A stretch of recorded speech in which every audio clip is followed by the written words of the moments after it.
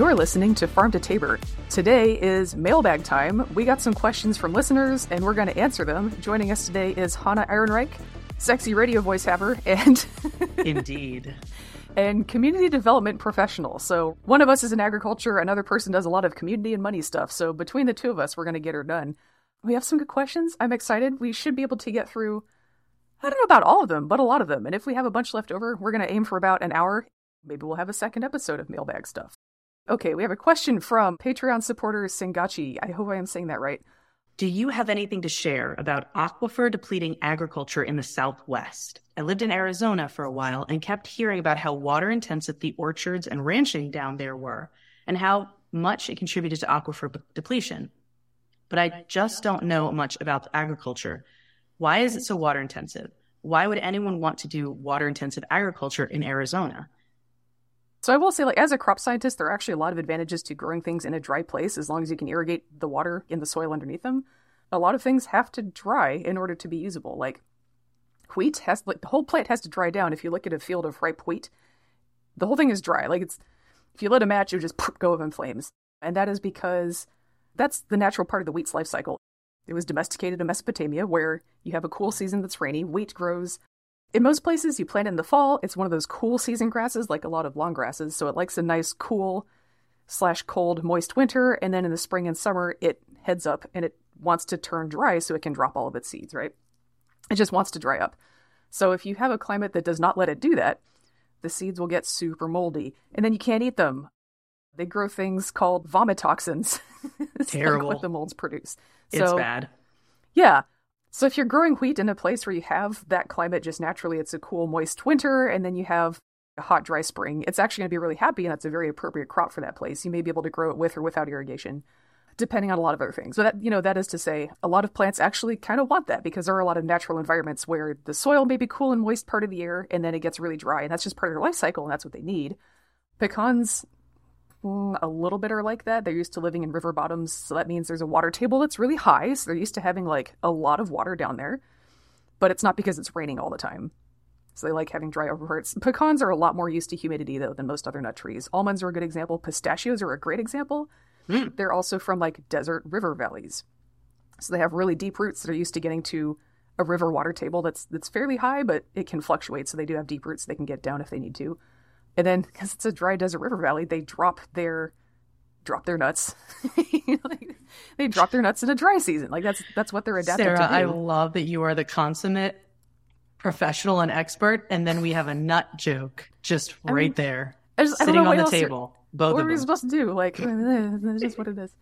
So there are just Nobody a lot wants of hot and plants. sweaty nuts, nice and dry.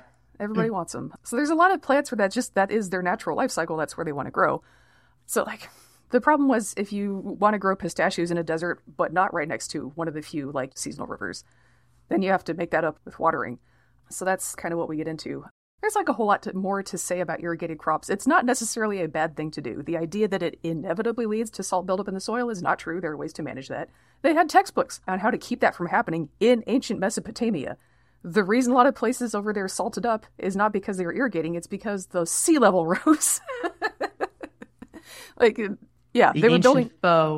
Yeah, they were building cities there so long ago that the sea level has changed since then, and it was in the middle of the course of their civilization, right? So it's not that the irrigation actually salted up anything; it's that the river itself got saltier because the sea was moving in, and so they were irrigating with saltier and saltier water. That's why the tactics they've been using to keep salt accumulation down for hundreds of years stopped working. It was sea level rise; it was not irrigation. That kind of drives me nuts. That's why trade between Mesopotamia and India was a lot easier, is because the sea level was so far down that they were a lot closer together back then.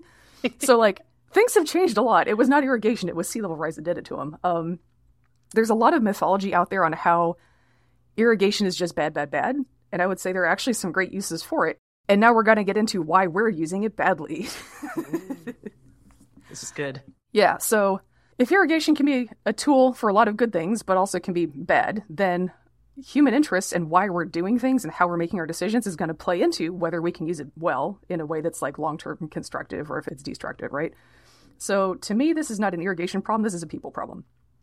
So my understanding, the way water rights work in much of the West is it's kind of a use it or lose it thing. It's first come, first serve. So if you're one of the first settlers to acquire land in that area, and get some water rights that are tied to that land. Like, so for example, I literally decided not to live in the West because I didn't want to deal with this shit. So like, if you're a crop scientist and you want to have a real job, you should live out West because irrigated agriculture is so expensive. Like you have to build all those irrigation works. So you actually have to be very productive and very like effective in your agriculture. So they want to hire crop scientists. They don't really do that out East because they just kind of like wait for it to rain and then they're like, that's good enough. There's a lot less cost involved. And so you are not under as much pressure to run a productive farm. So ironically, that's why the agriculture in the West is a lot more professionalized and so much of our food supply comes from out there as opposed to where it's actually easier to farm out here out East. But it's a use it or lose it system. So you can get your water rights that you got because your great-great-great-great-great-granddaddy was a first-tier colonist back in the 1800s. But if you don't use that much water, like you've got a certain water allotment for that land, and if you don't use it every single year, then you might not keep getting it. So what happens if you're a farmer and you decide to be more efficient with your water? Well, then you don't have water. You have a lot less water. This is how they budget in the Army, too. Mm-hmm. If you don't use it, you lose it. It's a very negative incentive system. Yeah, it famously leads to like just really effective use of resources, right? Totally. Yeah. Very effective. So here's the thing is the secret of a lot of agriculture is the business model sometimes is to make your money selling crops. You may or may not make money. But what you will always make money on is just hold the land for however long it takes to appreciate to a nice high value when people want to buy it and put real estate developments on it. You will always make money doing that. Mm. So the real business model in agriculture, no matter how much people say it's not, the real business model in agriculture is just hanging on to land until somebody wants to build houses on it. So if you're out West and it's dry, in order to sell for real estate development, you have to prove that you have enough water rights tied to that land to feed a suburban development. People like toilets that flush. They do. Even though there are other models of toilets. Yeah. That is the model that sells suburban tract housing. Mm-hmm. Yeah. I'm not sure I don't know what the legal situation is, like how much water is required per house. Is it just like human maintenance or is it like we also want a lawn? Is that also part of the requirement? I don't know that. I'm sure it depends on the state and the jurisdiction. Mm-hmm. And whether they've implemented any xeriscaping zoning requirements and things like that. Yeah. Like how are we deciding what a lot needs? So it's wild to me that it's kind of being framed as like, oh, the water rights arguments are pitting farmers against development. I'm like, farmers are hogging water so they can participate in development.